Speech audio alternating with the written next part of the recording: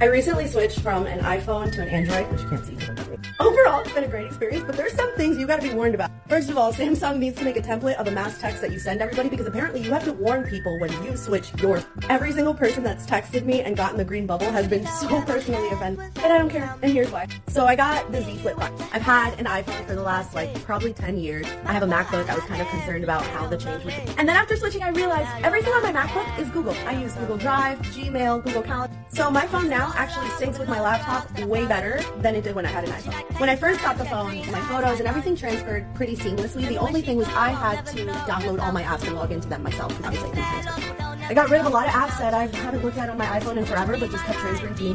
But the best part was, do you guys remember before iPhone, when every time you got a new phone, it was so exciting to get a new phone? You'd play with all the features and see what was new about it, if you had a chocolate or a sidekick or whatever kind of phone you had. There was always something new and exciting to play with. It was fun to get a new phone. iPhone really took that away from us. That's pretty much why we switched. I got so tired of going to the Apple store because I had a problem with my phone and walking out having spent $1,000 with the exact same phone. I never felt excited to get a new phone anymore. I actually felt like I was getting scared. I don't care if my green bubble doesn't look cool. I promise you, my phone is way better than your iPhone. And I have so much more fun with it. So if you're thinking about making the switch from iPhone to Android, or specifically the flip phone, because it's all I can vouch, do it. Trust me, do it.